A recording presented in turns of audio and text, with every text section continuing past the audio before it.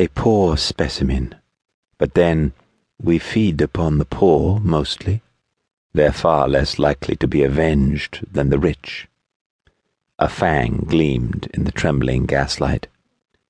Do you believe I can do this to whomever I will, to you or to anyone whose eyes I meet? No, thought Asher dully, struggling toward the surface of what seemed to be an endless depth of dark waters. No, he forced himself to his feet, staggering a little, as if he had truly been asleep. For a moment he felt the vampire's naked mind on his like a steel hand, and quite deliberately he walled his mind against it.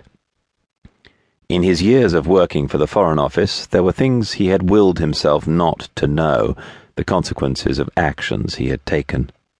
The night he had shot poor Jan van der Plaats in Pretoria, he had forced himself to feel nothing, as he did now. The fact that he had succeeded in it then was what had turned him, finally, from the great game. As deliberately as he had pressed the trigger then, he walked over to the woman and pulled her to her feet. Isidro's pale eyes followed him, but he did not meet them. He pushed the woman out of the compartment ahead of him and into the corridor. She moved easily, still sleepwalking. On the little platform between the cars, the wind was raw and icy. With the cold air, his mind seemed to clear.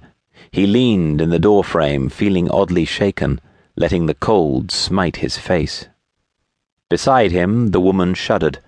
Her hands, ungloved, red, chapped, and calloused in contrast to that white throat, fumbled at her open collar as her eyes flared with alarm, and she stared, shaken and disoriented, up into his face.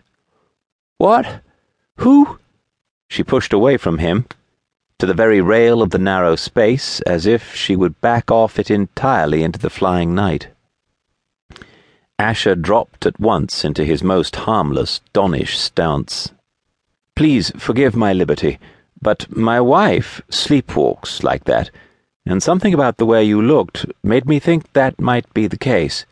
I did speak to you, and when you didn't answer, I was sure of it." She clutched at her unbuttoned collar, confusion, suspicion, terror in her rabbity eyes. He wondered how much she recalled as a dream, and became at once even more consciously the Oxford Don, the fellow of New College, the philologist who had never even heard of machine guns, let alone wadded up plans of them into hollowed-out books to ship out of Berlin. "Fresh air will wake her up. My wife, I mean. Her sister sleepwalks too. May I escort you back to your compartment?" She shook her head quickly and mumbled, "No, thank you, sir. You're very kind." Her accent Asher automatically identified as originating in Cornwall.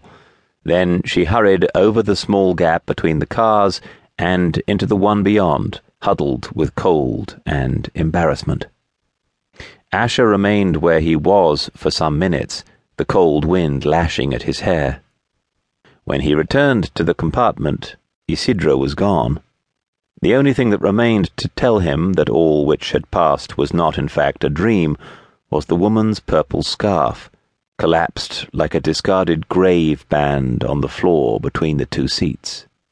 Asher felt the anger surge into him, guessing where the vampire was and what he would be doing, but knowing there was nothing he could do.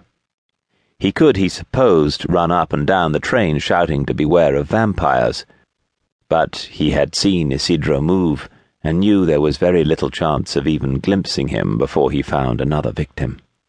In a crowded third-class carriage, or an isolated sleeping car, a dead man or woman would pass unnoticed until the end of the journey, always provided the body were not simply tipped out. Mangled under the train wheels, there would be no questions about the cause of death or the amount of blood in the veins.